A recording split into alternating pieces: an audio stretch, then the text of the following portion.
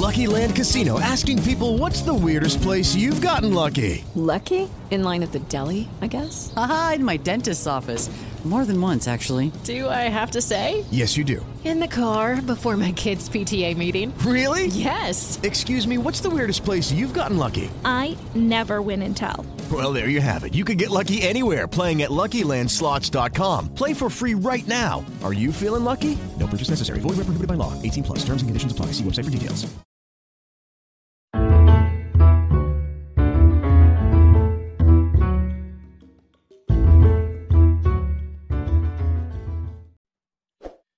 Bienvenido, mi gente, a otro episodio más de nuestra gente en las Fuerzas Armadas. No olviden sintonizar este y otros episodios a través de todas nuestras redes sociales. Nos consigues en Spotify, nos consigues en YouTube, nos consigues en Apple Podcasts y entre otras redes sociales. Si quieres esta camisa, la puedes conseguir en nuestra tienda Human Online Store. Voy a dejar los links en la descripción. Así nos ayuda para continuar este proyecto. Así que nos dan la mano. Hoy, en nuestra sesión de hoy, tenemos al Staff Sergeant Alfredo Pacheco. Alfredo es nacido en el Bronx, New York. Es criado en Ocala, Florida, de padres puertorriqueños. Él es padre, esposo y militar latino e influencer. Hoy me toca presentar al Staff Sergeant Alfredo Pacheco. Gracias, Capitán Carlos. ¿Cómo está San Pacheco? ¿Cómo está todo? Todo está bien. Ahora estamos preparando para movernos de aquí de Fort Polk hasta California. Y pues estamos en esos trámites ahora. Estás en el PCS Move right now, que nos encanta hacer PCS, ¿verdad? Nos gusta movernos. Me encanta mover. Sí. Entonces va para ahora desde Fort Polk para California. Y eso vamos a hablar más adelante en la entrevista. Pero nada, un placer tenerte aquí. Gracias por aceptar la entrevista. Un poquito antes de empezar la entrevista, pues conozco a Staff Sergeant Pacheco de las redes sociales. Como ya hoy comenté, ¿no? Él tiene su TikTok y hablamos más adelante cuáles fueron las motivaciones de hacer eso. Ok, cuéntanos, Alfredo. Vamos a empezar desde tus inicios, ok. Tengo tu biografía aquí, bastante interesante. Y queremos desmenuzar, ¿no? ¿Quién es? Soy en Alfredo Pacheco. Ya mi introducción, sabemos que naciste en el Bronx, New York, pero cuéntanos desde tus inicios, entonces vamos a continuar la entrevista. No, pues yo era un muchachito tranquilo, de iglesia. Siempre tenía sueños de ser pelotero. El sueño mío era para jugar con los Yankees. Ujú. Pero tenía beca para ir a la Universidad de Florida, ahí en Gainesville, Florida, Ok. para jugar con los Gators. Y hasta que una vez me fuimos a hacer el tour de la escuela y fue mi mamá conmigo, mi papá. Me decía mi mamá, ¿sabes qué? Estamos bien cerca de casa, nada más estamos a media hora, preferimos seguir. Y yo tenía como otras intenciones ya. Yo quería crecer, quería salirme de esa vida que tenía de estar de niño bueno, quería saber cómo era la vida en el colegio, pero Ok. como se miraban en las películas, y yo quería experimentar con mi mamá diciendo que se iba a mover por ahí cerca, como que no tanto me trajo la atención. Um, pero yo tengo familias que son militares, tengo un tío que estaba en Vietnam con el Army. Ok. Tenía un primo en la Navy, un primo en la Air Force. Y yo lo miré como si fueran un ejemplo. Mi familia los quiere tanto a ellos como lo admiran. O yo estaba, ok, pues mejor me meto a lo militar y veo cómo ahí mi mamá no me va a poder seguir. Ok. Um, So, so, fui so, a- so tú tenías familiares que estaban en el ejército y esos familiares te inspiraron, ¿no? A pesar de que tenías tu sueño de ser pelotero, también tenías unos familiares como que te influenciaron, ¿no? A lo que es la milicia. sí, tenía familia, tengo un primo que estaba en la Navy él se hizo sus 20 años y miré a él y todavía lo miro como un ejemplo para seguir. Mm, Um, él siempre ha sido, él, él fue uno que entró de la Navy, se retiró, se metió a la policía y yo quería seguir su rumbo también. ok, Um, pero nada, como digo, fui a la el recruiting ok, para el Army y me iba a meter primero a Army. Um, voy a la oficina, veo recruiting en los Marines. Ahí veo que era un muchacho que yo me había creído en la iglesia. ok. Lo conocía por ya como 10 15 años ya. Y nada, empecé a hablar con él y él me metió en los Marines. Y era fácil para mi mamá firmar por mí para que me metiera. So, Lo so, conocía no por esta vez. so ese reclutador, porque tú lo conocías, ¿no? Fue lo que te influenció a escoger los Marines en primera instancia, ¿no? A pesar de que fuiste a los Army, eh, ya esa persona que ustedes conocían de tiempo te influenció a ti personalmente a entrar a los Marines, porque tú iniciaste tu carrera militar en los Marines, que ya mismo vamos a seguir adelante, ¿no? Con eso. Pero es Sí, interesante que el reclutador fue, porque tú lo conocías y fue lo que te dijo, mira, entra aquí y confiaste en lo que él te dijo. sí, porque yo no sabía la diferencia. Yo como cualquier civil Ujú, más latino, todos pensamos que el Army es todo, de que todos exacto. son parte del Army. Um, viendo a él y conociéndolo cómo era él, lo conozco desde que él era un teenager, Ujú, um, era bien fácil para, mí, para poder meterme. ok. Y entonces tu mamá te dio el voto de confianza porque entraste a los 17, ¿no? Ella tenía que firmar un release, un waiver. So, yo entré, eso fue en el 2004, yo Ujú. entré a los 16. Um, Oh, a los a, 16. a los 16 entré lo que se llama el Future, como el Future Soldier, Ok. se llama el Delay Entry para los Marines. Ujú, Y ahí me entré a los 16, estuve entrenando de los 16 hasta los 17 años que me pude ir. ok. Ok, so estuviste un año entrenando como Future Soldier. Todavía, y ahora que tú estás de reclutador del Army, tenemos ese programa disponible para personas de 16 años que quieran entrar al ejército. So, ahora no son 16, ahora son 17. Ah, Um, 17. Ok, 17 y en su último año en su junior high school o senior de high school. ok. So, pero está disponible a los 17 años actualmente, hoy en día. Yeah. Entonces, tomaste el ASVAB, tu mamá te dijo, pues sí, ve, y entonces, ¿cómo fue ese proceso de tomar el ASVAB? ¿Te gustó o no te gustó? ¿Fue difícil? ¿Fue fácil? A esos muchachos que están buscando entrar al ASVAB ahora mismo. So, para mí, hasta yo lo tomé en la escuela. Um, había un grupo de mis amigos que también se iba a meter en el militar y lo estaban ofreciendo en la escuela. Yo, pues vamos, yo no tengo nada que perder. Ujú. Yo en ese tiempo todavía estaba, cuando tomé ASA, todavía tenía mi beca para ir para la Ah, universidad y yo estaba, no, todavía estoy en el medio de militar o ir a seguir mi sueño de pelota. ok, Y, pero nada, tomé SAT para la escuela, para la universidad y luego la semana después tomé ASA con los amigos ok, míos. ok. Eso, tomaste el ASVAB incluido. Y entonces, pues, te dieron los resultados y cómo fue ese proceso. Porque aquí tengo en mis notas que los Marines no eliges tu trabajo, eliges tu carrera. So, ¿cómo fue esa elección de carrera en los Marines ya con ese proceso? So, tomé ASA,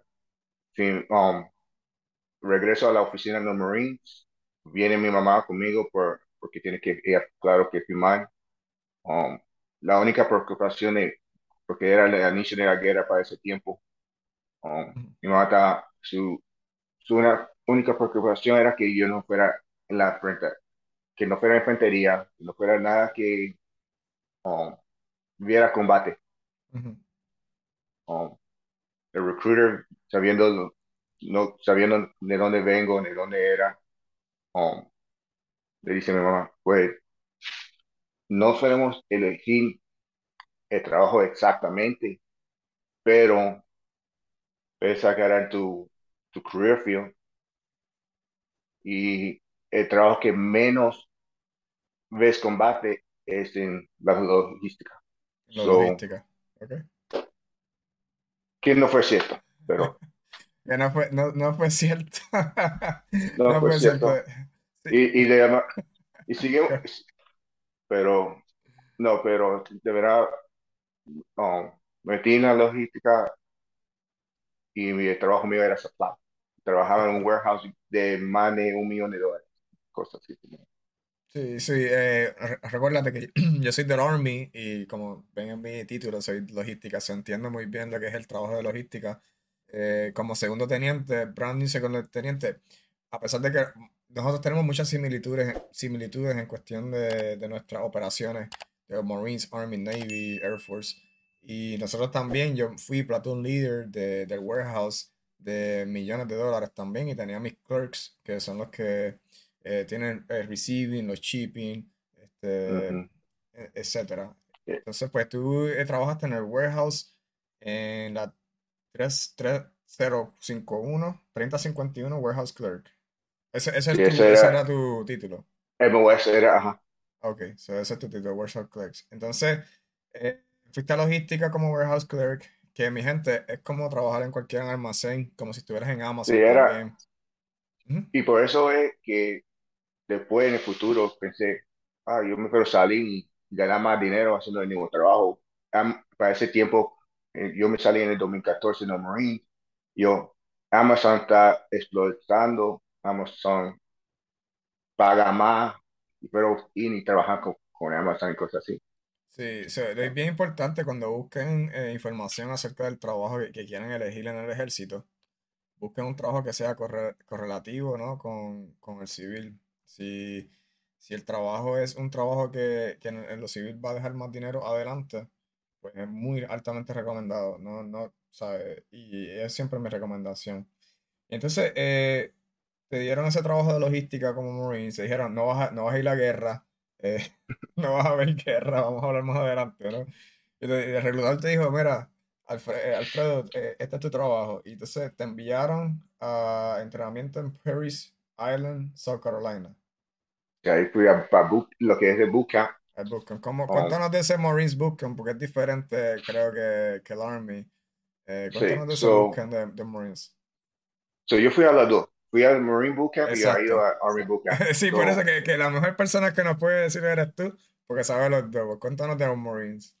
En los Marine Bootcamp, la primera cosa que hacen es gritarte directamente de que llega la guagua ahí al frente del gate, Mm, no, y tienen un sign que todavía me acuerdo, que decía Elite Fighting Force. Um, y viene el drill instructor, sube la guagua y empieza a gritar a todo el mundo.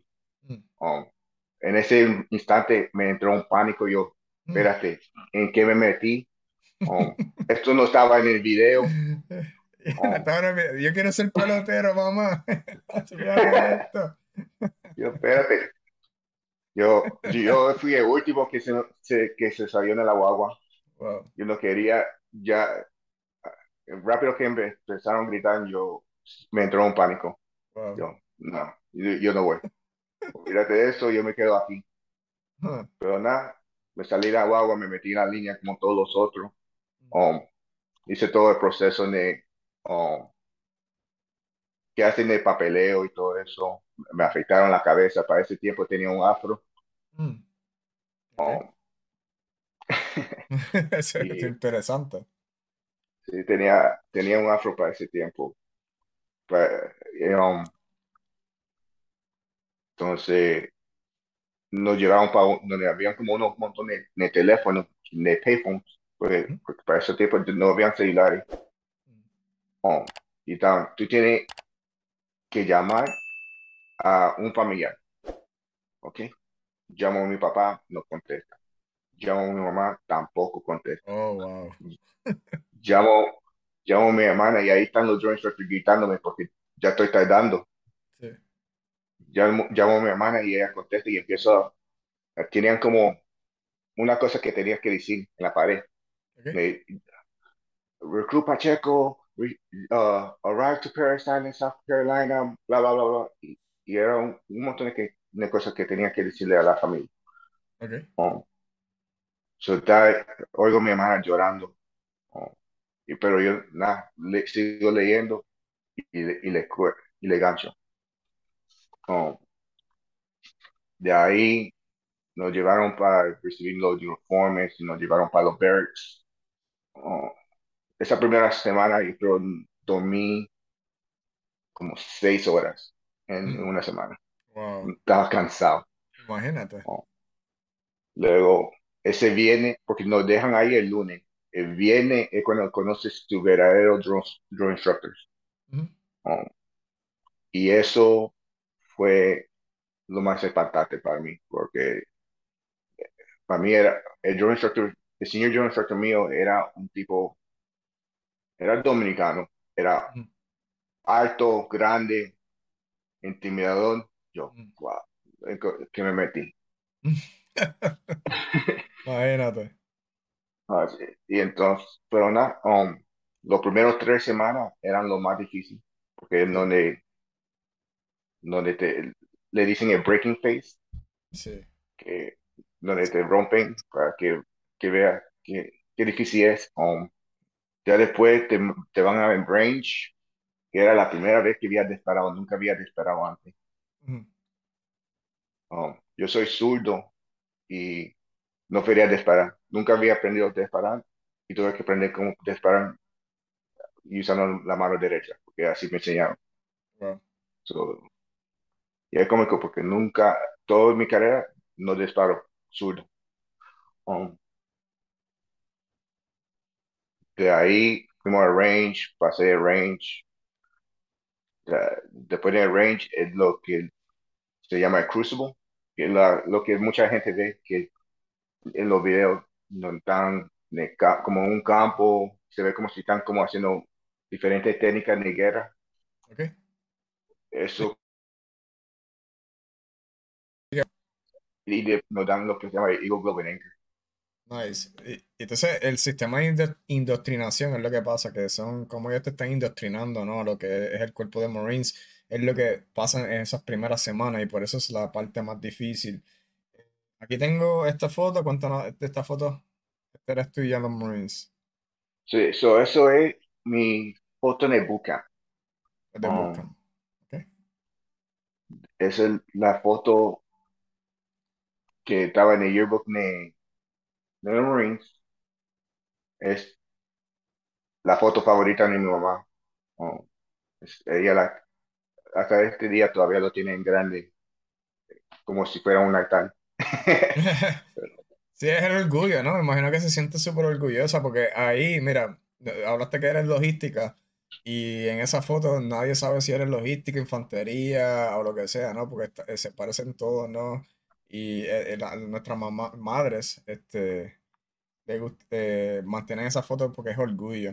Y entonces, luego de Bootcamp, te reportaste a tu primera estación que fue First Supply Battalion, First Marine Expeditionary Force en Camp Pendleton, California. Cuéntanos de esa experiencia allá cuando fuiste a California de Bootcamp, como que, ok, estoy aquí, ¿qué So, es lo que hay? entre medio de bootcamp y llegué a mi primera estación, fui a lo que se llama el Marine Combat Training, donde Ok, nos dan los training básicos de combate, como si fueran unos infanteros. ok, eso es Um, en Lejeune, North en Carolina. Camp, en, en Camp Lejeune, North Carolina. Y Ok, de ahí salí de Camp Lejeune, fui a mi escuela para aprender a hacer mi trabajo. ok, Um, que a nosotros le llamamos AIT, como es el como AIT Run. AIT, Ok, yeah, que fue en Camp Johnson, North Carolina. claro, sí.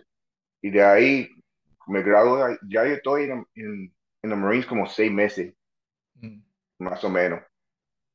Llego a mi primera estación, me mandan para Camp Pendleton, California, que es como 20, 30 minutos de San Diego. Mm. Um, claro que llego ahí y el first sergeant que estaba ahí, hey, ¿tú tomas? Yo, no, yo no tomo, soy menor de edad. O sea, ok, usa droga, no, o sea, ok. ¿Tiene algún problema familiar?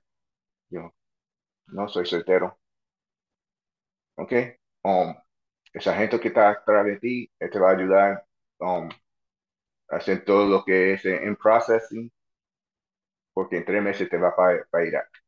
Mm. Ahí sí se puso los huevos a peseta, como dicen en Puerto Rico. Sí, porque yo estaba, espérate, mi recruiter dijo que yo nunca iba ahí. Eh, ¿Cómo? Wow. Mm. Wow. Entonces te dijo, llegando te dijeron, como dice mi camisa, voluntold. Yo no me voluntaría, yo no me voluntaría para ir a la guerra. Te dijeron voluntold, right? So, vas para Irak. Eh, Entonces, voy para Irak. ¿cuánto tiempo estuviste en California y antes de ir a Irak? Antes que te shipearan a So, Irak. antes tuve como 3, 4 meses. Oh, wow. Ya. 4 meses. No hice ningún training ni nada. Yo ya la unidad mía habían hecho lo que es el rotational unit, Ujú. como dice de JRTC, NTC de Army, pero Ajá, de la forma de ellos. Y yo llegué para lo último. sí. Um, y cuando yo llegué era papeleo que hay que hacer antes de ir para la guerra Ujú. y el blacklist. Sí. Tuviste que, por eso es que él te hizo todas esas preguntas, porque estás haciendo RSOI, ¿no? Están haciendo que todo esté al día, papeleo. Si nunca había hecho ¿cómo es que se llama? Un will. Este, tienes que, No, eso fue difícil ya tenía 18 cuando llegué a California y siendo 18 y escribiendo un win, un will. tenía yo un abogado ahí diciendo, y si cuando muere, ¿qué, ¿con quién? Yo, wow, espérate, si me muero. Ah, tengo 18 años, ¿cómo que tú dices que si me muero? ¿Qué le pasa a este? No, pero que es parte del proceso, ¿no? Y es impactante porque tú tienes que elegir cuando haces, ¿cómo es que se? Wilson, que hace, le dejas tus pertenencias a tus padres A mi o a pa, relativos. En tu caso, tú eras soltero, pues tú no tenías a yo era, nadie como ya, que a tu yo, mamá. yo, yo no tenía nada. El señor está, esto es más fácil, tú no tienes nada. Yo, yeah, lo único que voy a hacer es dejar mi PlayStation a mi hermanito. Lo único.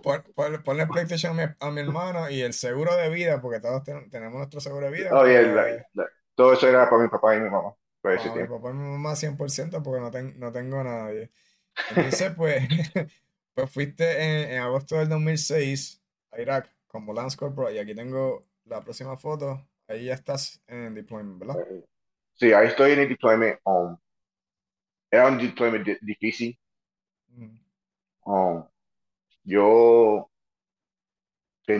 como te dije, nunca pensé que iba a estar allá.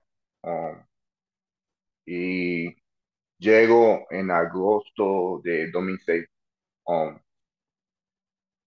estaban- llegué a ir a diferentes convoys, ujú, porque lo que yo no sabía era que supply, aunque recibían todo, también tenía que hacer el shipping todavía como allá afuera.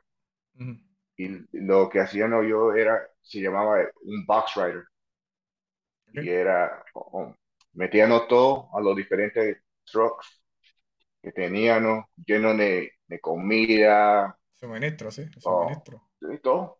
um, y, y iba a diferentes lugares, si fuera Fallujah, Al-Assad, Ramadi, um, ¿dónde más fui?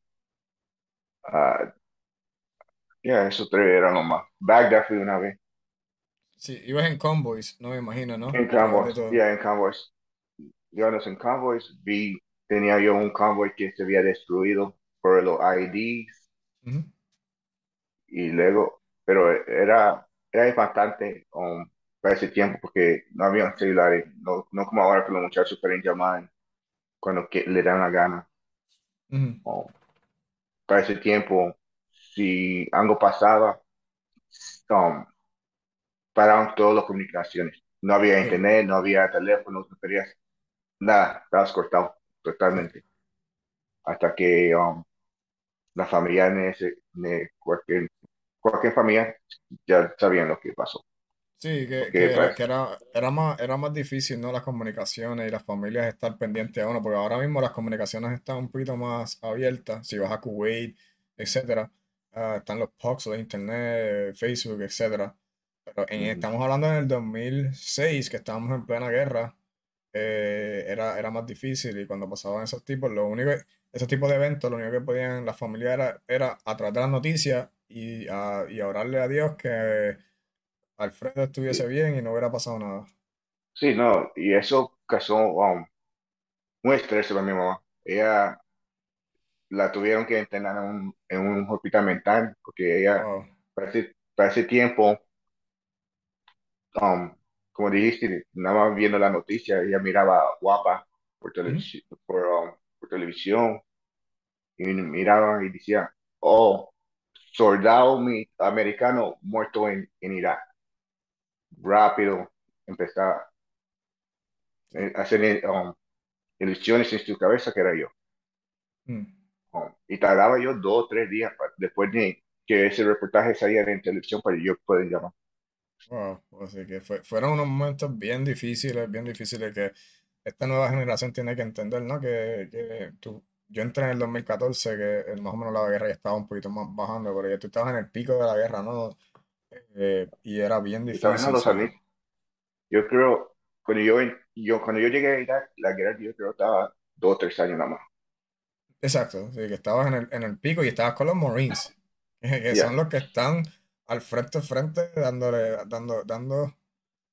Y yo, dándole el todo. y yo cuando fui, eh, um, era el First Marine Division que estaba ahí. Mm, Nosotros estábamos haciendo el apoyo para ellos. Y ellos recibieron mucho KIAs, mucho WIAs, que son los Kill in Action, Wounded in Action. Y cada vez que mi mamá oía un Marine muerto o un soldado muerto, ella se volvía loca. imagínate, cualquiera, imagínate, y viendo las noticias y sin saber en comunicaciones. Entonces, estuviste durante ese periodo en Irak, 2006. Tengo mis notas que conociste a tu esposa Dalila, ¿claro? Lo dije bien, Ujú. y Sí, tuviste un niño en agosto de 2007. So, cuéntanos cómo fue esa transición, porque ya no eres soltero, ya estás empezando como que tu familia a formarla. So, regresando a mi deployment, conozco a mi esposa, tenemos un hijo, um, y en ese tiempo me dieron órdenes para ir para Japón. Mm, So, yo todavía no estaba listo para casarme, um, y me fui para Japón como soltero otra vez. Tuve un ok, año en Japón, ok. um, y dejando lo que es ahora mi esposa pero para ese tiempo yo tenía, yo tenía 20 cuando mi hijo nació Ok, y yo no, yo no estaba listo para ser papá. sí. O sea, Pero, tú dices, no, todavía no es el tiempo. Eso aquí, tengo esta foto. Cuéntanos de esta foto. esa foto es en el 2011 cuando me hice sargento.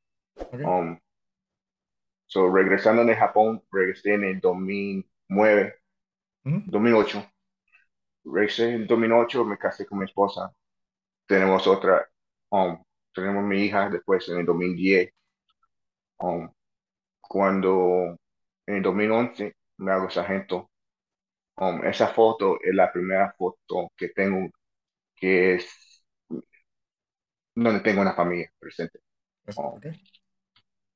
nunca todas mis promociones anteriores, siempre era yo nada más. Ujú, Nunca tenía nadie. Lo que me hacían los promotions era mi líderes, cosas así, mis amigos, lo que sea. Pero esa foto fue la primera vez que tenía una familia presente. Mi hijo ahí tenía como 4, mi niña tenía 1 año. sí. So, Y eso es importante porque ahí está presentando, ¿no? lo que es tu familia a través del tiempo y me imagino que la atesoras mucho en tu corazón porque es tu familia que es la foto que tienes en tu carrera. Y eso fue en 11. 2011, en 2011.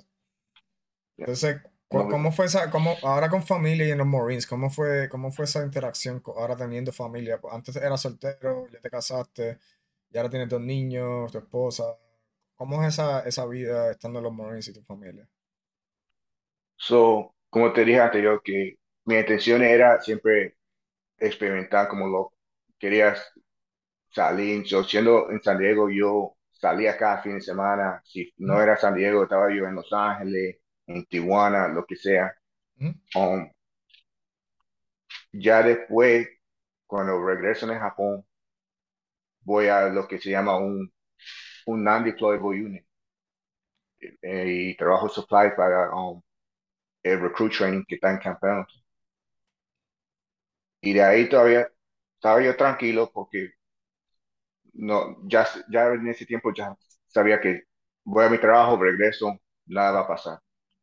Um, Salgo de ahí y me mandan para otra unidad que sí van de deployment a cada rato.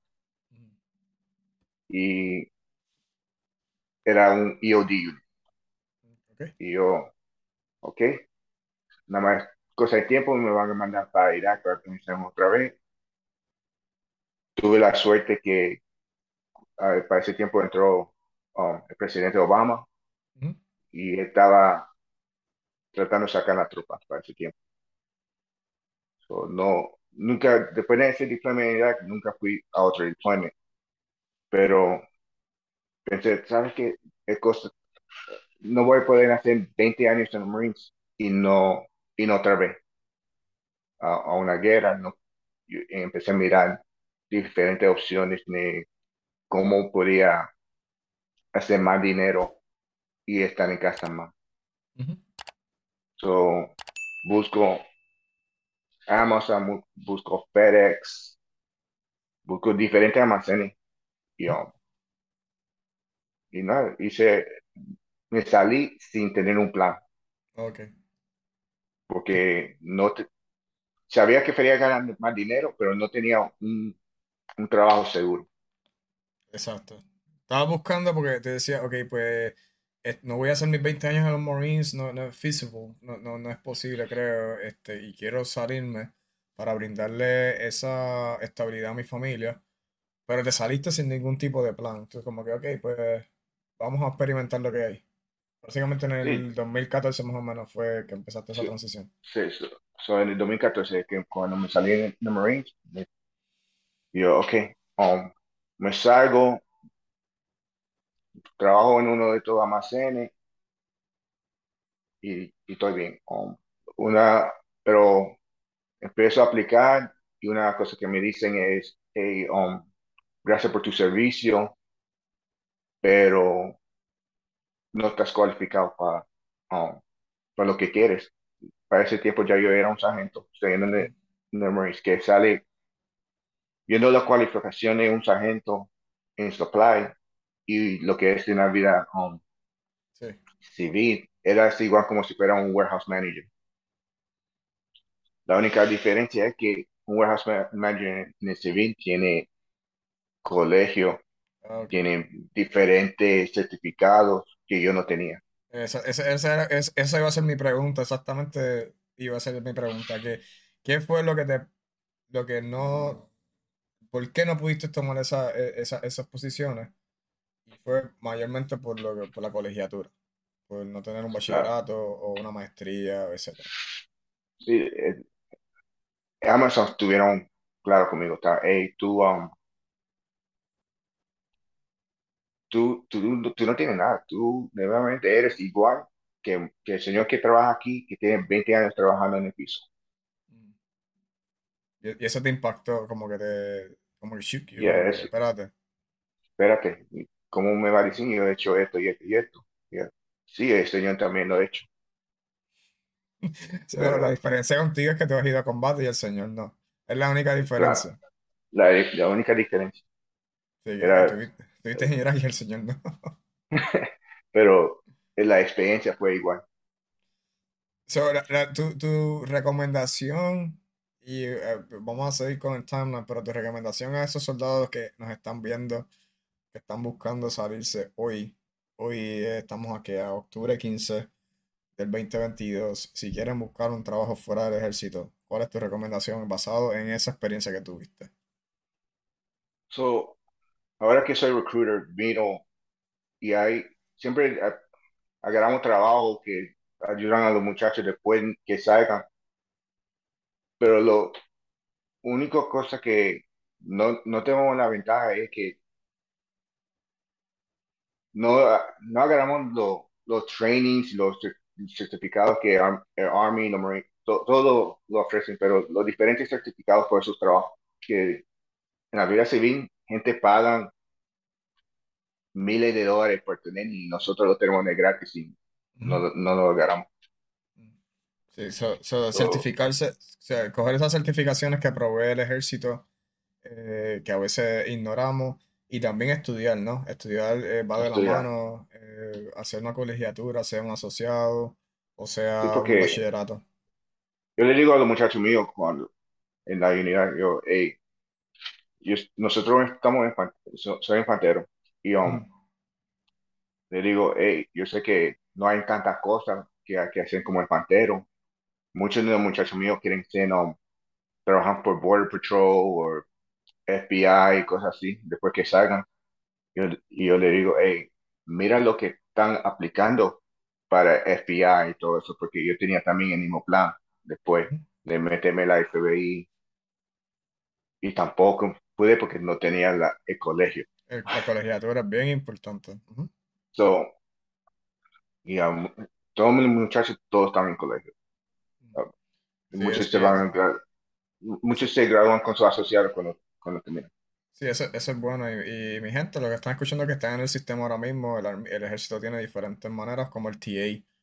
El Teaching Assistant es uno de los más flexibles, donde puedes hacer tu Son, colegiatura. Yo lo digo porque estoy haciendo mi maestría ahora mismo con el TA, por ejemplo. yeah, yo estoy haciendo mi bachelor's ahora en Homeland Security usando el TA. Son So, $4,000 al año que Army te da. que el Army nos da y inviértalos para uno mismo, ¿no? Porque a la larga no, esta carrera no es para todo el mundo. Hay personas que pueden hacer 20 años, pero como estamos viendo la carrera de Alfredo, ¿no? Él decidió en un punto que ahora vamos a brincar a esa transición. En el 2014 él dijo, mira, los Marines no son para mí. Este tiempo que ellos llevan, deployment, mi familia, yo tengo 2 niños, yo quiero buscar una estabilidad mejor. Y entonces él Ujú. no tenía un plan establecido, pero en el 2014 te saliste y te fuiste a Ocala, Florida Cada de flor. nuevo. So, Ahora nos regreso quedamos a, ahí. Cuéntanos de ahí. regreso a mi casa, empiezo a trabajar como seguridad en un almacén.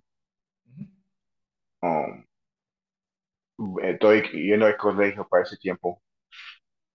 Uh, ya después empiezo a mirar, estaba yendo para haciendo mi asociado en Criminal Justice. Um, so yo estaba, ok, me voy a meter en hacer policía. ujú. Me meto a ser policía en Orlando y seguí yendo a escuela. Después de eso fue en el 2015. Ujú. En el 2017 me gradué en el colegio, donde ya después se me hizo más difícil, um, porque ya no tenía el BAH y mi cheque como policía. Sí, Tenía, porque ahí tú estabas usando, perdona que te interrumpa, te estabas usando el GI Bill. Y el GI Bill te claro, cubría unos expenses, que ese es otro de los beneficios que tenemos como veteranos. El GI Bill que te cubre hasta 4 años, creo que es tu casa y tus expenses de la universidad, ¿verdad? Y eso es lo que tú estabas utilizando. so yo estaba usando el GI Bill que te dan, depende del código de la escuela, Ujú. te dan dinero para la renta, se llama BAH. Para la renta, ok. Um, Exacto. so, para mí para ese tiempo eran 1,300 se me hace. Ok. Pero estaba el tuition, los libros, todo pago por el VA. Mm, So, yo sabía que cada mes iba a recibir 1,300. mm, Es más, era policía full time. mm. So, yo estaba ganando como 3,000, $4,000 a la quincena. Sí, que te podía sostener bien la familia. Entonces, por aquí tengo esta foto. So, eso es mi graduación de correction. Um, Ok. ahí, el primer año era difícil, como dije, porque estaba trabajando seguridad y en la escuela. Ujú, Um, ya ahí empiezo a sentir que mi familia se están siendo orgullosos otra vez, que me ven en un uniforme otra vez. ujú. Um, pero también ese tiempo causó mucho estrés en mi familia también, Sí, porque la vida en un policía no es fácil. no es Um, fácil. Ujú, yo creo que es más difícil ser policía que ser militar. Um, mi horario, yo, yo trabajaba 2 días, descansaba 2 días, ujú, luego cada fin de semana era 3 días, trabajaba viernes, sábado, domingo o descansaba viernes, sábado, y domingo. ujú, Um, como un rookie, yo trabajaba de noche, me tocó la turno de noche. ujú. So, si trabajaba lunes y martes, el miércoles por la mañana, yo lo único que quería hacer era dormir. So, el miércoles era perdido, como decía. Ujú. Um, salía, tenía jueves para la familia, pero mi nene estaba en la escuela, so no quería no hacer nada y luego trabajaba yo viernes, sábado, domingo. Y así nos turnábamos. Eh, pedí muchos cumpleaños, pedí muchos eventos con ellos, tratando de darle la mejor vida, pero realmente no era así. Yo tengo más tiempo libre ahora en la Army y cuando estaba en los Marines Ujú. que cuando era policía. Sí, porque lo que pasa es que nuestro sistema es bien esquematizado, eso tiene un esquema bien marcado, ¿no? Tenemos los weekends off, tenemos los 4-day weekends que federales, etcétera, que y pues, tenemos mayor predictibilidad de nuestros schedules o de nuestro tiempo. Claro. Cuando estamos deploy es diferente, cuando estamos en entrenamiento es diferente. Pero mayormente tenemos esa predictibilidad. También tengo otra foto acá, creo que fue cuando te graduaste. Este fue cuando te graduaste. Sí, eso me graduación en el colegio, Ujú, que en esa foto tú pensarías que es un orgullo graduarse en el colegio. Fui el primer hijo de mi mamá de graduarse en el colegio. Entonces, pero para ese tiempo yo ya estaba sufriendo de depresión, ya mi familia ya se estaba como cayéndose. um, y para ese tiempo miro esa foto ahora y yo creo que ese fue el tiempo que yo estaba, ok, tengo que hacer un cambio. ujú, Las cosas no me están funcionando, las cosas no están como yo pensé, algo tiene que cambiar. So, um, y le doy gracias a los Marines por darme la oportunidad de usar el GI Bill para poder agarrar mi asociada, pero pues, ese diploma no me hizo feliz, no hizo nada para mí, ujú. si- sino me abrió los ojos de Sí, que para ese tiempo ya me estaba escondiendo atrás de un uniforme, de un diploma, cosas así. sí, ese fue tu momento de que tocaste fondo. Realmente decía, mira, pensé que iba a ser una vida diferente al salirme, pero realmente no está funcionando nada de lo que estamos haciendo, de lo que estamos haciendo civil, prácticamente. Ujú. Claro, sí. Y luego, yo siempre quería ser ejemplo para mis hijos, como cualquier otro padre. Mi papá mi papá no fue al colegio. Um, ¿Ok? entonces, eso fue una motivación para mí siempre. Eh, mi papá es uno que iba a trabajar todo el día, no se quejaba de nada, enfermo, iba a trabajar como quiera. yo quiero hacer lo mismo, darle la misma vida que hizo mi papá, pero también darle un ejemplo a mis hijos de qué duro es estudiar, que fue trabajar y estudiar a la misma vez. Sí. Que eso es lo que tú querías es provocarle a tu familia, ¿no? El ejemplo a seguir. Entonces, ok, tocaste ese fondo y dijiste, mano, y hablaste, me imagino que hablaste, tuviste la conversación con tu esposa. Ey, esto no está funcionando. Yo creo que yo quiero regresar a la fuerza, ¿no? Quiero regresar al Marines o quiero regresar a otros. Me imagino que tuvieran esa conversación íntima entre ustedes. So, la idea fue de ella, ¿verdad? Um, Era Alfredo, de verdaderamente las cosas no están funcionando. Um, Estábamos mejor antes. Vete a hablar con el recruiter a ver si te agarran para atrás. Si te aceptan. Yo, ok. Um, so, fui a los Marines y hablé con tres diferentes recruiters. Ahí. El primero estaba, oye, no te podemos aceptar por un tatuaje que tengo en la mano, Mm, que es el nombre de mi esposa. ok. Estaba, no te podemos aceptar por eso. Pero, Oh, perdona que te interrumpa. En ese tiempo era cuando las regulaciones de los tatuajes se pusieron bien estrictas. Más o menos en el 2018, porque me acuerdo que hasta el ejército de nosotros tuvimos esas regulaciones un poco estrictas. ¿O fue por la um, regulación o por qué fue lo del tatuaje? Sí sabes, no sé. sí, no, para ese tiempo, y todavía los Marines nunca tenían nada en la mano. La mano Ok. siempre ha sido una área X para los Marines. Mm, Um, pero este tatuaje yo me lo hice en los Marines mm, y, ok. y ya lo tenían como documentado. De comentado. Ok, ok, entiendo. Entiendo. So, ya estaba en todo mi papeleo, que ya estaba Ok, ahí. ok, Um, pero, porque cuando yo me lo hice, sí se podía permitir. ok. So, yo estaba grandfathered in, como le dicen. Ujú. Y, pero a salirme, ya ya ya salió de mi record.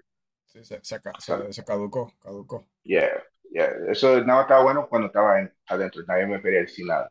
Mm, A salirme ya no estaba válido. Um, ok. entonces, yo pegué con él. Yo estaba aquí, hablaba con mi jefe. El jefe de él me dice, ok, no, te dejamos entrar con el tatuaje, pero tú estás, tú estás gordo, tú estás Mm, sobrepeso. ok. Para ese tiempo yo pesaba 215, 220 Mm. y mi límite era 185. Oh, wow, o sea, estaba casi 30 libras por encima del límite. Sí, como 30, 40 litros Mm, por encima. Yo soy hey, um, no te preocupes, yo lo bajo y empiezo a ir al gym, lo bajo rápido. Yo sé cómo hacerle. Um, pero yo nada más quiero saber si sí o si no, para mm, no perder mi tiempo. mm, Um, tal. Ah, ¿Sabes qué? Estamos mirando y no, de verdaderamente no ocupamos prior service. Um, mm, Mejor, si algo te queremos meter a la reserva. Yo no quiero reserva. mm, So, me- salgo de ahí con la cabeza para abajo porque la rama que yo había servido 9 años no me quería para atrás. mm, Um, entonces fui a Army, que estaba al lado, y hablé con el recruiter, le dije todo lo que los Marines me estaban diciendo. Hey, no te preocupes. Um, y el sobrepeso está, no, um, te hacemos el tape test, que te miden el cuello, te sí, miden sí. el waist. Mm, O sea, no, tú estás a 19%, tú estás bien. ok. So, pasé el tape y hicimos todo el papeleo. A mes ya yo estaba en busca. Wow, empezaste desde cero de nuevo. Fuiste como hablamos al principio de la entrevista, ¿no? Fuiste al Buscando los Marines y ahora en el 2018 estás yendo de nuevo al bootcamp del Ah, Army. Pues ahora cuéntanos ya, esa diferencia, porque ya tú tenías 9 años de experiencia con Marines y ahora estás con todos los youngsters, con todos los jovencitos empezando de 18 años, ya tú tienes que como 20 y tantos, 27, sí, 28, me imagino ya. ya, algo así. Ujú. Y con toda la experiencia, cuéntanos ahora esa experiencia para ti del bootcamp del Army. So, llego a Fort Benning y pensando que esto va a ser fácil, no va a Mm. ser nada difícil como de los Marines, porque nadie está gritando aquí, um, Bueno, nadie, cabe hacer una aclaración, perdona que te interrumpa. No, ya no eres supply, sino te entraron como 11 Bravo, que es sí, infantería. Ahora te entran como 11 Bravo. ahora, una de las cosas para los prior service, cuando quieren salir y regresar, una de las cosas es que tú no eliges tu trabajo. Otra vez no pude elegir mi trabajo. Um, Tú agarras de las opciones que había. Para mí, la única opción para un sargento era infantería. Mm. So, agarro infantería porque yo lo único que quería hacer era Era entrar. entrar, ¿ok? Yo hago infantería, en 3 4 años hago mi reclass para otra cosa. Mm. Um, so hago infantería, llego um, ahí en el MEPS, donde hacen todos los exámenes, me dicen, hey, tú tuviste fuera en los Marines por más de 3 años, tienes que regresar a bootcamp, um, Mm.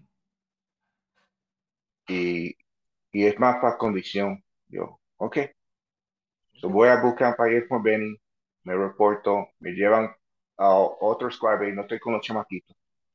Um, Mm. y era Ok, ok, got it.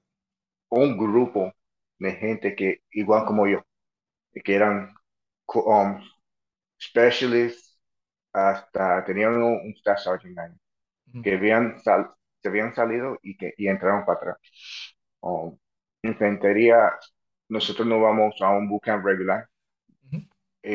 La mayoría de la gente en el Army van a un bootcamp y luego van a un AIT AIT, exacto. en dos diferentes lugares.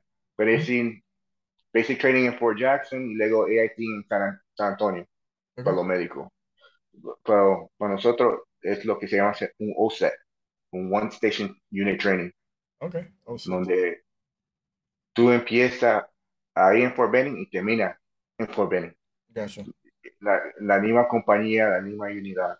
Ujú. La única diferencia es que tú, tú haces lo que se llama Turning Green primero, que son los primeros 10 semanas, 10 semanas de Basic Training, Ok, como hace cualquier otro trabajo.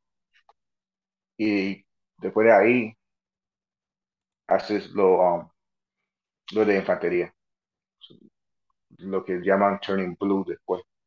mm. Y ahí sí, Um, sí, sí, hiciste eso ahí en All Suit en Benning. Y creo que tengo la foto ya con tu Blue Cord aquí. yep.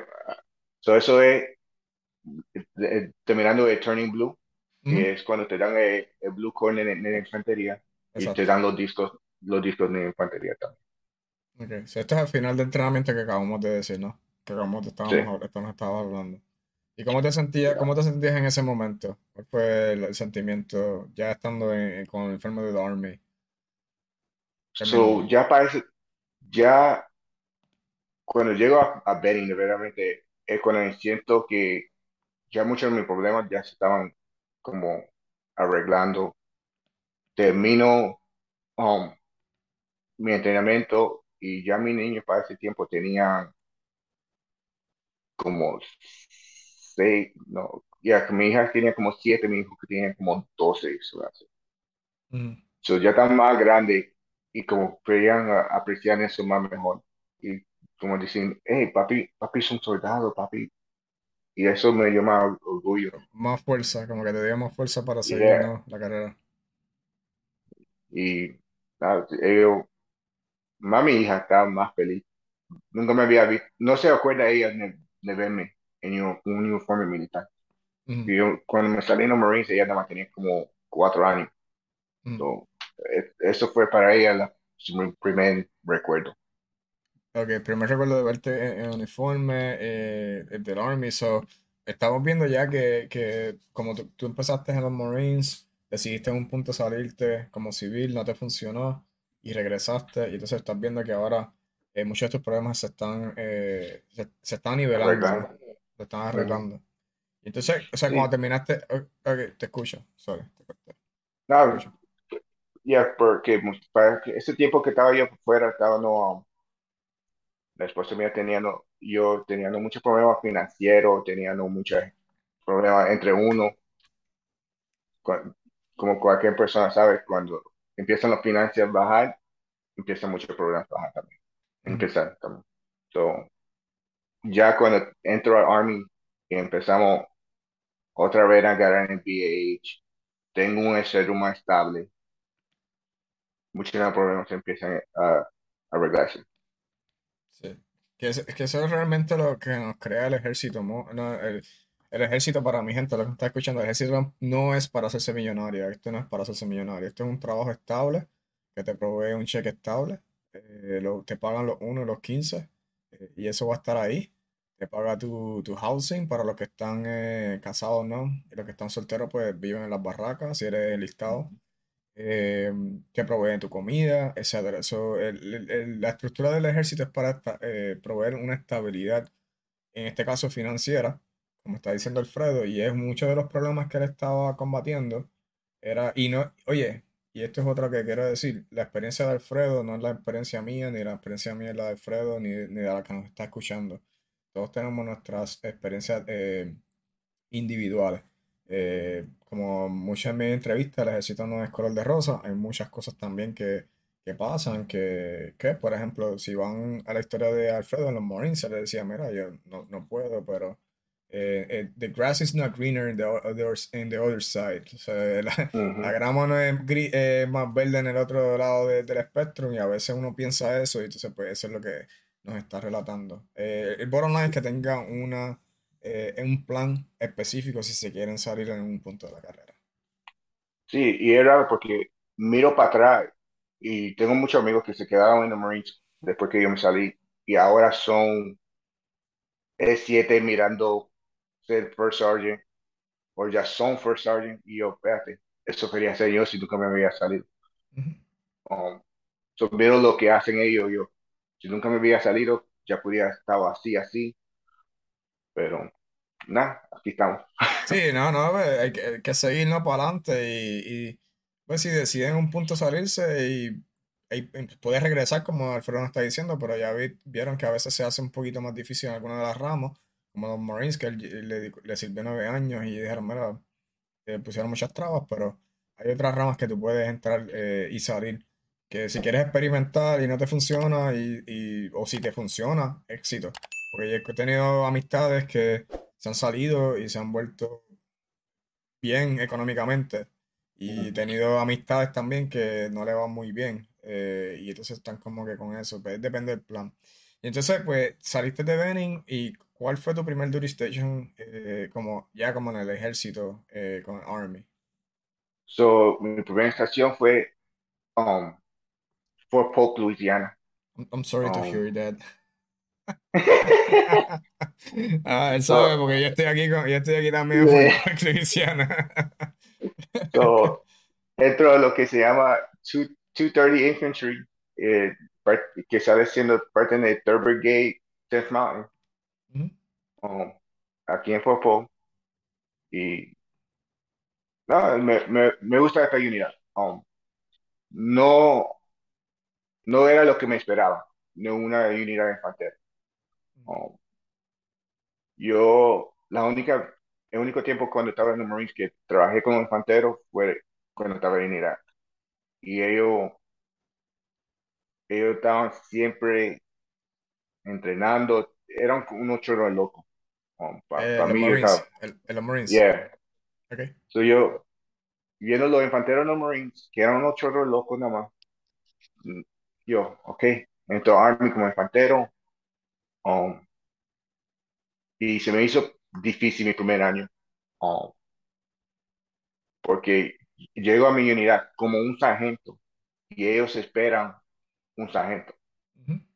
Um, Un líder, alguien pero, que sepa de trabajo, etcétera. claro, pero el nivel mío era igual como los chamaquitos que se graduaron conmigo, Ujú. como los privados, como los privates. Privates. Ujú. So, igual que los privates que entraron conmigo, que nos graduamos todos juntos, llegamos ahí, yo tenía el mismo conocimiento que ellos, Ujú. de los diferentes movimientos que hay que hacer, los diferentes weapons, um, y todo eso, y tuve que aprender bien rápido cómo hacer mi trabajo. Claro. Um, no, yo no tenía el lujo ni decir, yo no sé. Ujú. Um, un privado hasta un punto, pero sí, yo no sé. Yo no tenía ese lujo. Claro. Tuve que aprender rápido, tuve que um, miré para atrás y yo, ok, ¿qué, ¿cuáles de estos agentes hacen las cosas bien? ¿Con quién puedo aprender? Y así hice, me hice amigo de muchos de los agentes que estaban ahí, que están disponibles a ayudarme. Ujú. Pacheco, de verdad se hace así, así. Um, tú quieres poner cuando haces, yo era, para ese tiempo, era Assistant Machine Gunner, Ok. que es un team leader en el Weapon Squad.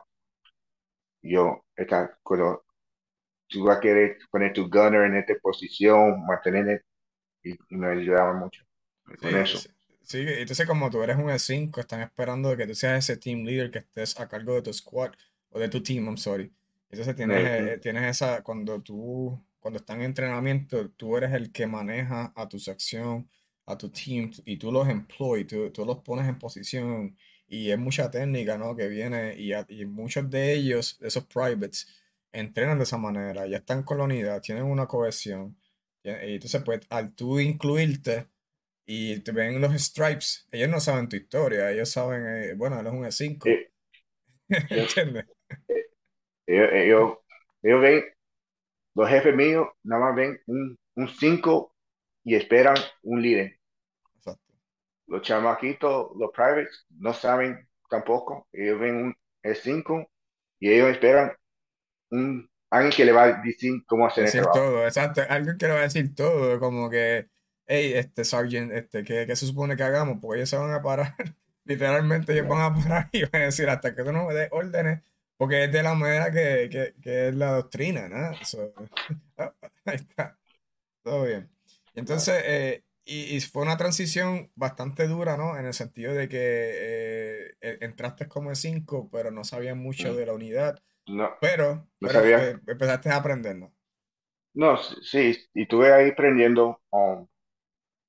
Me metí a, después lo que me más ayudó es que me llevaban a mi primer campo, mi field of exercise, que era un JRTC. Ujú. Of course, estás en JRTC, vamos a JRTC, ¿verdad?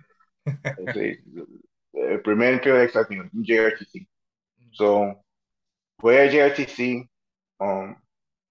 y ahí de verdaderamente aprendo cómo hacer mi trabajo.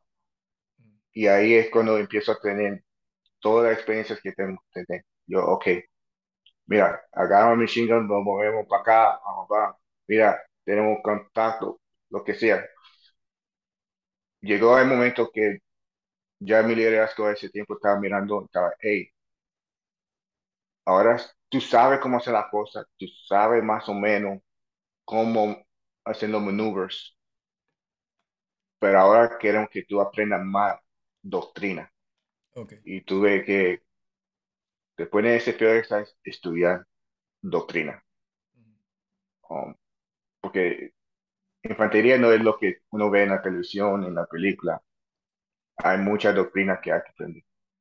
Sí, eso se gana a través de la lectura, se gana a través de conocimiento, hay que leer la doctrina. Estudiando, Estudiando, mi jefe actualmente, que es el coronel Jackman, nos sentó esta semana y estábamos hablando precisamente de esto, ¿no? Y yo soy OCT aquí en JRTC, pero yo soy de los que enseño la doctrina, ¿no? Y dice, para nosotros ser proficientes, tenemos que aprendernos la doctrina para cuando hablemos con las unidades que vienen a entrenar aquí, que nosotros somos los que los vemos a ustedes, podemos tener esa conversación uno a uno y decirte, mira, sargento, no seguiste se te olvidó o qué sé yo, en el AR, cuando hacemos los AR, mira, que Ujú, lo pudiste haber hecho de esta manera, doctrina dice esto, y para tú tener esa conversación tienes que aprender de doctrina, ¿no? Y entonces en ese caso ya te dijeron, mira, ya tú sabes los movimientos, pero ahora tienes que enforzar esa doctrina y pasar ese conocimiento al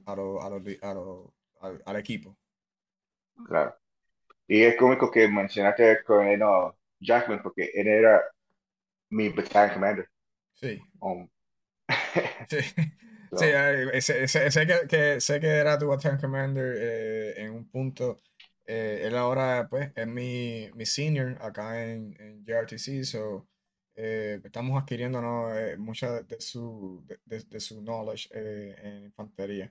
Entonces, ok, pues en 2018, 2019 te envían para Laredo, Texas, para Operational so, Guardian Support. Entonces, cuéntanos de esa experiencia. eso fue diferente. Nunca había hecho nada así. Para ese tiempo era cuando el presidente Trump um, dijo que iba a mandar tropas para la frontera y la unidad mía fue uno de los primeros para ir. Um, Estoy trabajando con Border Patrol y, y ayudándolo con todo lo que estaba pasando en ese tiempo de gente tratando de cruzar, porque estaban, para ese tiempo eran la caravana que estaban viniendo de Centroamérica hasta Estados Unidos. Ok. Um, y estoy ahí, trabajé como mecánico, luego, um, que no, yo no, si la gente que me conocen saben que yo no sé nada de mecánica, nunca había Ok. funcionado con un carro. Yo soy el Ok. tipo que con un cambio de aceite se lo lleva para que lo hagan, Para que se lo lo hagan. llevo al dealer. Yo soy el que lo lleva para el dealer y que me hagan cambio de aceite allá en el dealer, porque yo no sé. Um, yo, yo apenas sé cómo cambiar una llanta. So, Pero tuviste que hacerlo en Texas, en el apoyo yes. a Operation So, Garden Support. me mandan para Laredo y hey, tú no vas a ayudar haciendo mecánica. Y yo, ok. Um, me enseñaron lo básico, cambio de aceite, brakes, cosas así. Entonces, porque ellos antes tenían officers que hacían ese trabajo, pero a nosotros llegan ahí y ayudarlos a hacer mecánica, esos officers mejor querían estar guardando ahí en la frontera. La frontera. Ok. Eso era más manpower para ellos allá en la frontera. Ok. Um, Tuvimos así un par de meses y luego llegaron más caravanas. So, nos metieron a lo que se llama los satellite trucks y agarraron era como un pickup y nos llevaron a un punto y en ese satellite truck había como una cámara encima y puntaba para la frontera y Ujú. sentábamos ahí haciendo seguridad, Oh, viendo wow. qué había. Qué había. Ok. 8 horas nada más mirando esta cámara en el calor. Ujú. Que en Laredo eso fue de verano. Laredo para ese tiempo estaba como 105, 110 Sí, durante el día. me imagino. Demasiado. Y nada, pues ahí no pasaban 8 horas ahí en ese truck, viendo cualquier movimiento que había en el Río Grande. En la frontera. Entonces, en abril 2021 te promovieron a Staff Sergeant. So, entraste en Sí. 2018 y ya luego, par de años, luego años después te promueven a Staff Sergeant. So, como te digo, el primer año fue difícil. Tenía que sí hacer mi trabajo. Um, Vamos para esta misión en 2019. Pasa lo de COVID en el 2020. Ujú. Um, so ya no íbamos para el campo por un rato. Entonces yo tenía un staff sergeant que me sentó y lo que hacía no era um, practicar doctrina. Me decía preguntas. Si yo no sabía nada, si yo no sabía, me llevaba para el lado, para hacer push-ups como si fuera un privado, pero no, me ayudó Mm. um, de realmente enfocarme en mi carrera. Um, y usamos ese tiempo que no estaban haciendo nada para realmente enfocarme. Eso ya después lo di de mí en mi compañía, el First Sergeant y el comandante de la compañía ya lo estaban viendo también. Um, y el comandante mío me pregunta, hey, um, ¿qué son tus planes después de cuando te salgas? Que tu contrato se vence en el diciembre en el 2021. Mm. Yo, pues yo me voy a hacer el reclam. Um, Ir a hacer supply otra vez o ver en ¿Qué qué, podías hacer de infantería? qué puedo ¿Querías hacer hacer otro trabajo? otro trabajo. Ok. Está, ok, mira, yo estoy buscando una persona para trabajar en el training room, hacer la operación aquí en la compañía. ¿Estás interesado para este último año tuyo? Nada más trabajas en esta oficina y y tú nada más te enfocas en tu carrera, en lo que tú vas a hacer próximo. Ujú. Yo, yeah, está bien, lo acepto. Hago eso, llego a la lista de promoción, Ujú. voy al board y todo, y lo paso. Um, voy se llama ALC, el Advanced Ujú. Leader Course para Infantry, Exacto. allá en Fort Benning. Paso eso, regreso, me hago Staff Sergeant. Nice. Um,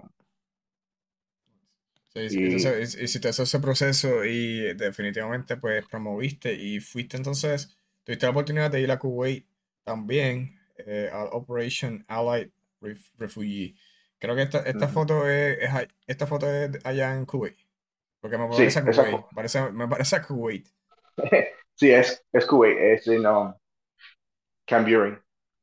Oh, Um, of course, computing. I don't miss that, but it was okay.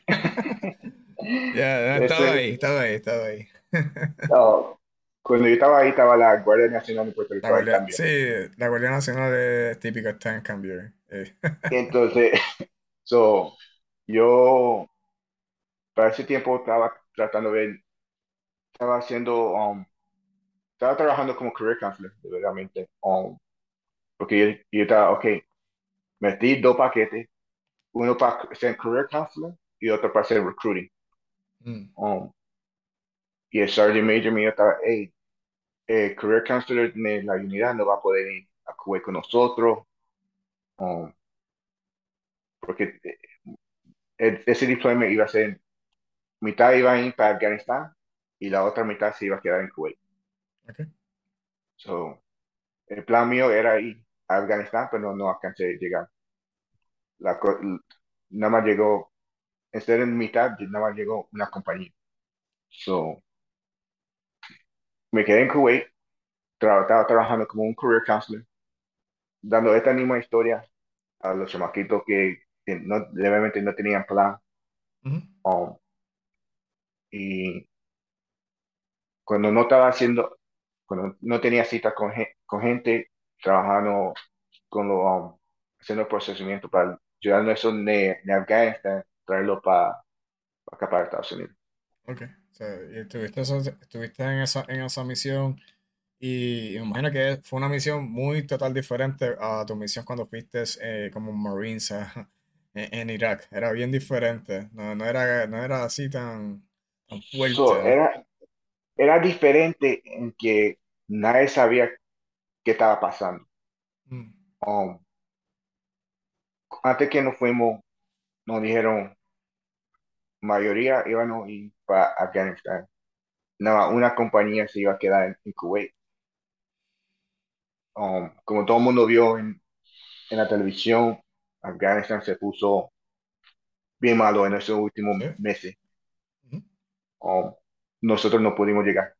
Um, Llegó una unidad, una compañía y ya después los restos nos quedamos estoqueados en Kuwait. So fue totalmente diferente que nadie sabía qué estaba pasando. Um, Entiendo. y quedando en Kuwait, hasta los últimos de Afganistán se fueron, que tuvimos que como 4 meses. Promesa. Y entonces regresaron. Entonces cuando regresa, ya dándole para el frente al tiempo, en agosto 22, que fue tan reciente, fuiste al curso de reclutador del Army. Que tengo la Sí, foto por acá. Esta es la foto, ¿no? sí, Cuéntame de esa eso. es la foto. So, regreso de Kuwait y el Sergeant Major me dice, hey, chequeaste tu email. Yo no, todavía no. Está- Tienes órdenes para ir a recruiting. Yo, Nice. thank you. Ya eso es lo que quería. Yo estaba esperando, tenía de estos dos paquetes pendientes. um, hey, ya yo te tengo. Te voy a traer a trabajar en operaciones conmigo. um, pero quiero que tú tengas más tiempo libre. Prepárate para lo que viene, porque recruiting no es fácil. Ujú. Yo, ok. So, trabajo con él en operaciones, trabajo con él Jackman. um, y, y nada, aprendí mucho de esos dos, Star Major Baczynski y el Colonel Jackman. Um, Voy a la escuela apenas en agosto. Fui. Ujú. Um, Allá nos llevaron para Cleveland para hacer lo que se llama un live fire, donde te llevan por 4 días y haces lo que aprendiste. Aprendí y pude meter a 2 personas cuando estaba yo ahí. Ok, nice. Um, que en esa foto se ve que hay como un señor bien alto dándome como una moneda. Me dieron un coin porque metí 2 personas en, en su unidad. Sí, y que Um, fueron de práctica y pudiste ejercer la práctica al perfecto porque Perfect. pudiste meter dos personas en la práctica. Sí, era algo diferente porque nunca había, era cómico para uno de los aplicantes. Um, Hice todo lo que Army me enseñó en esa escuela. Y luego el papá estaba, ¿sabes qué? Yo, lo que me estás diciendo suena bien, pero quiero que mi hija hable a la otra rama. Y yo, ok. Pero yo en mi uniforme, yo soy deployment patch de los Marines. Y le digo, mira, yo estaba en los Marines antes. Um, Prefiero decir que ella no va a poder elegir su trabajo. um, Su enfoque era el colegio y tal. Ella va a tener que esperar un año después para usar su beneficio. Aquí en el Army, el tuition assistant es instante. Rápido que llegue se gradúa de AIT, puede usar su beneficio. Y, y el papá, wow, ok. Y firmaron ahí para que la hija fuera para los Nice, reserves. nice. So Um, pudiste usar tu propia experiencia, ¿no? Y él, me imagino que de ahora en adelante, obviamente vas a utilizar tu experiencia. ¿Y cuánto tiempo es el assignment o de recruiting? el assignment 3 años, lo que le llaman detail recruiter, Okay. son lo que uno ve a día a día en las oficinas. Um, a los 15 meses te preguntan si quieres ser un station commander, que son los que trabajan, son el jefe de esa estación. Okay. Um, a- Ahora el plan mío es hacer mis 3 años. Si me va bien, entonces hacer ese station commander. Ok. Y entonces, ¿escogiste Hemet, California por alguna particularidad o el Army te dio esa estación? So, yo como voluntario me dieron para escoger en la mapa dos, dos lugares de diferentes partes hay 6 brigadas. Um, de las 6 brigadas me dieron para escoger dos de cada brigada. Yo cuando escogí esa brigada fue Six Brigade, um, que cubre California, Washington, Oregon, ah, Arizona, Nevada, toda esa área para allá. Ujú. Escogí San Diego y escogí Los Ángeles. Es mi número 1 y número 2. Helmet sale siendo cerca a San Diego. Ok, So, soy cerca de San Diego. me dieron Southern California y cuando me llama, me habla, yo creo que S1 de, ahí en ese batallón me dice, hey, lo único que tenemos abierto es Helmet, California y Huntington Beach. Um, yo conociendo la área, sé que Huntington Beach es bien carísimo. Mm, Yo, ok, um, pues dame Helmet porque eso me queda como media hora de donde estaba estacionado antes. mm. So, Y escogí así a fue Helmet. que te escogieron jefe, porque ya tú sabías, ya por estar en los Marines, ya tú sabías el área. Y Yes. allá, y entonces la familia fue súper feliz ahora con la Sí, decisión. um, mi hijo más, um, porque empieza a poder estar más con sus primos y cosas así que están allá. Um, Mi hija no se acuerda mucho de cómo era la vida en California, nada más ha Mm. ido de vacaciones.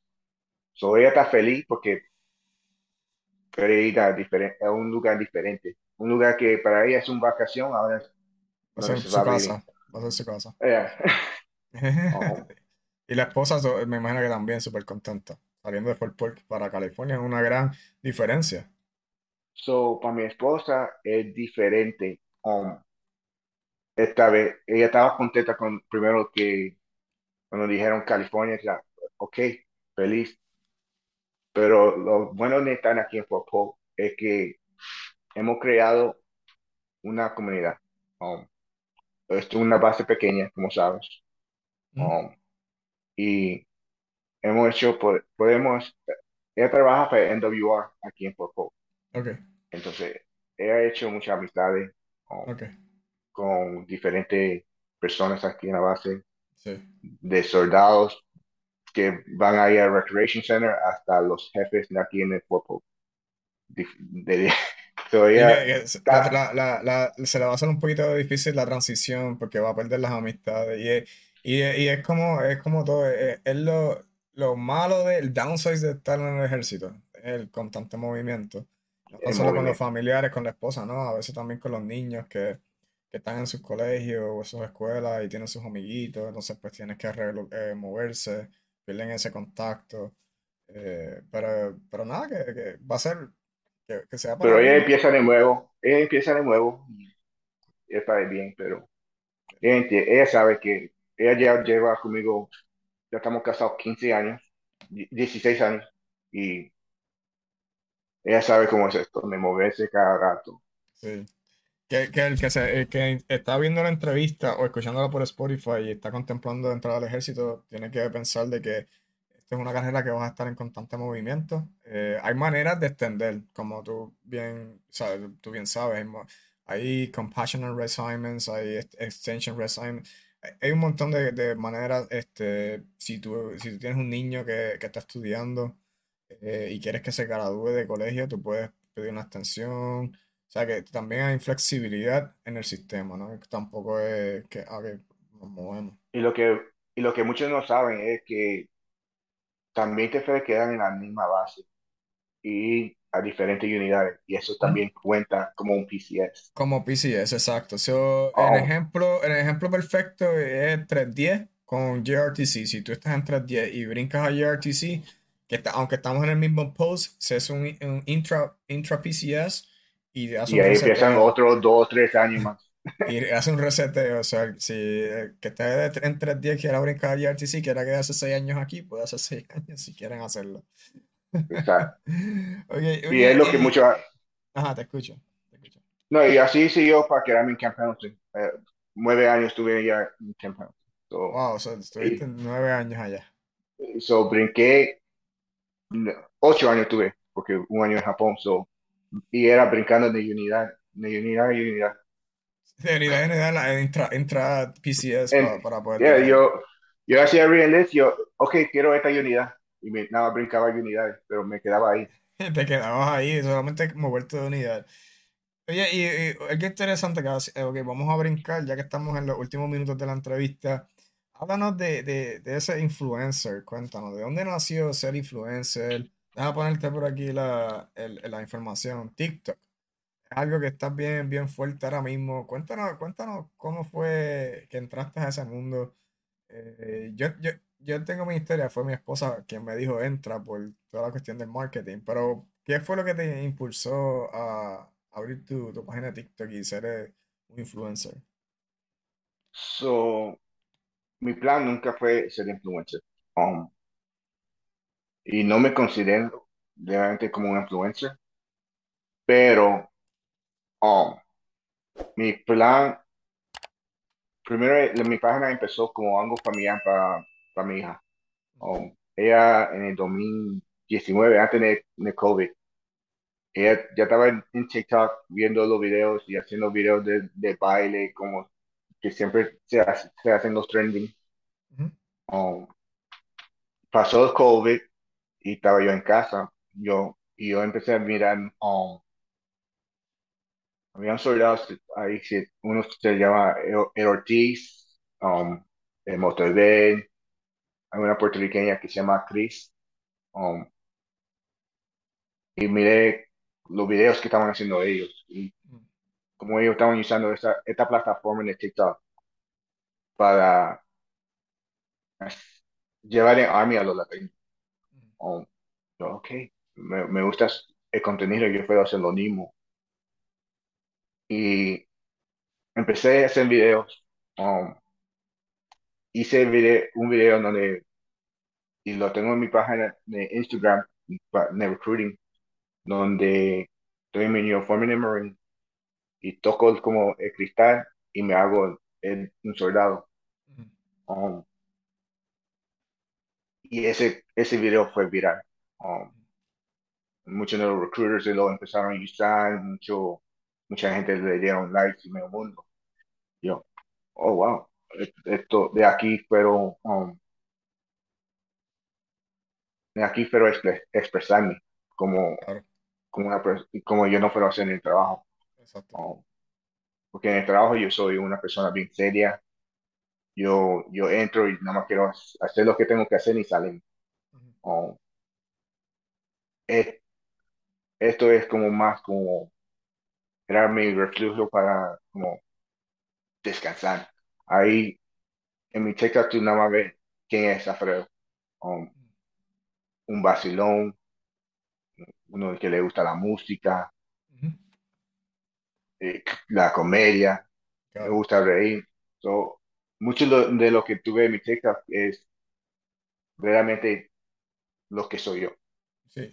Sí, como persona y atrás de un uniforme. y creo que muchos estamos utilizando esa plataforma de la misma manera. Yo utilizo la plataforma para poder hablar a muchos latinos, militares en específico, de lo que estamos haciendo, porque muchos ignoran el contenido. Por ejemplo, el TA es uno bien, bien famoso que ignora, no saben utilizarlo, Bill no saben utilizarlo.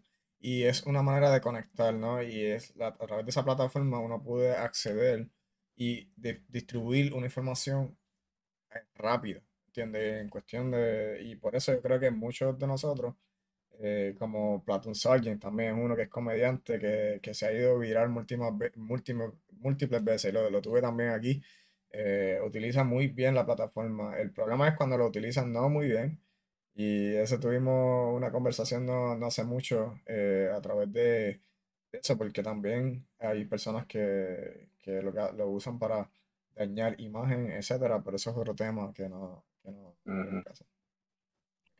Eso es cómico porque y el Platoon Sergeant, yo, yo empiezo a seguir a él en el 2021 y cuando lo estoy siguiendo, a él, nada más tenía yo como 2,000 personas siguiéndome. Ujú, Y yo, hey, yo puedo hacer los mismos. Y yo y él hicimos pan de video juntos. Y yo y él como que tenemos una conexión cuando viene a los videos que siempre, siempre estamos ayudándonos uno a otro. Y es ok, lo que se tiene que ver con esto en TikTok, es que ya somos una comunidad que se ayuda uno a otro. sí, sí, yo creo que ese es el fin de esta comunidad, que muchos le llamamos Milk Talk, Military TikTok. Ahora nació la comunidad Milk Talk Latino, también, porque siguen estos militares latinos para promover lo que es el ejército, nuestras carreras. Y como bien dije en un punto, mi carrera es diferente a la de Alfredo, su carrera diferente a la mía y las experiencias también que adquirimos a través de la milicia. Y yo creo lo que nos ayudó a mí y a Kevin, um, que Platón puede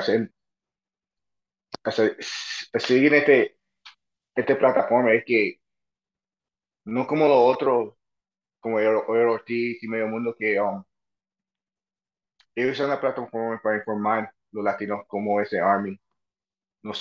Para nosotros es un vacilón.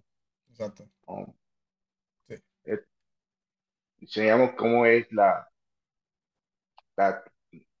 como no somos serios, a quitar el uniforme, sí. somos una persona Eso, normal. una persona común y corriente.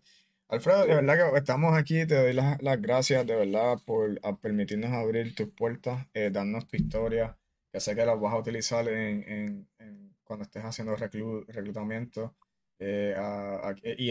O sea, más bien esto es información para esas personas que están buscando, para que vean que nosotros somos, como bien dice, de fuera del uniforme somos personas regulares, es lo que quiero proyectar, ¿no? Por eso es que yo hago estas entrevistas en civil, ves así como yo estoy, porque realmente un rango en el pecho es una cosa, yo soy bien humano, ¿entiendes? Yo soy capitán, pero tampoco es como que, sí, yo soy capitán y tú eres sargento y hay una pared Una dividiendo. línea. Sí, y para ir completando, ¿cómo te sientes ser latino dentro de las ramas, específicamente en las Fuerzas Armadas? Porque ya estuviste en dos Fuerzas Armadas, en dos ramas. ¿Cómo te sientes y qué recomendación le das a esas personas que nos están escuchando, que están buscando más información acerca de las Fuerzas Armadas de los Estados Unidos? Pues yo me siento orgulloso. Yo no sé si tú te acuerdas en los tiempos de antes, en Eurovisión, que se enseñaban los comerciales el orgullo latino. Sí. Um, yo, yo me acuerdo de esos comerciales cuando niño y yo me hago sentir como si yo fuera, si esos comerciales todavía existían, yo quería Ujú. ser parte de ese comercial. Um, y eso es lo que trato de expresarme. Es un orgullo de poder servir a este país. Um, no porque soy nacido aquí, pero poder um, ayudar a otras personas que son de diferentes países, en México, Venezuela, lo que sea, y poder usar esta plataforma y esta rama para poder avanzar más en esta carrera que es más difícil como latino. Ok. So, Alfredo, de verdad que de nuevo te doy el agradecimiento por aceptar, ¿no?, esta entrevista. Ya este es mi episodio número 18 si no me equivoco. Sigo tratando de traer diversos puntos de vista, no solamente oficiales, sargentos, warrant officers, Marines, Air Force, como que trato de traer perspectiva de diferentes ramas para que vean que hay diferentes opciones. Así que de verdad te agradezco mucho y éxito en A ver, California.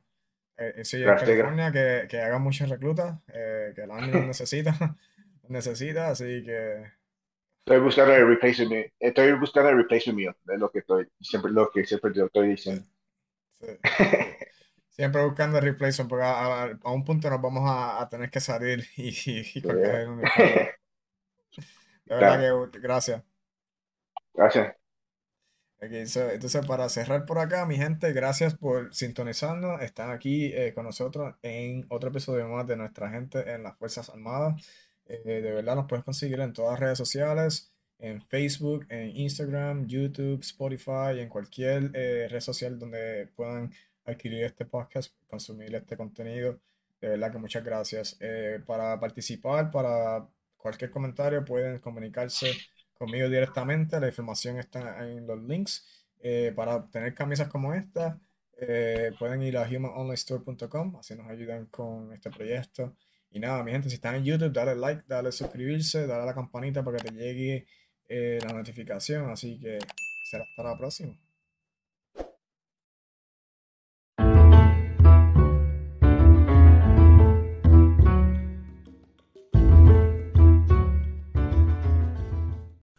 redeemed a $50,000 cash prize playing Chumba Casino this year. I was only playing for fun, so winning this was a dream come true. Chumba Casino is America's #1 social casino experience. It's serious fun. With over 80 casino-style games to choose from, you too could win life-changing amounts of cash. Be like Mary. Log on to ChumbaCasino.com and give them a whirl. That's ChumbaCasino.com. No purchase necessary. Void where prohibited by law. 18+. Terms and conditions apply. See website for details. The voice in the preceding commercial was not the actual voice of a winner.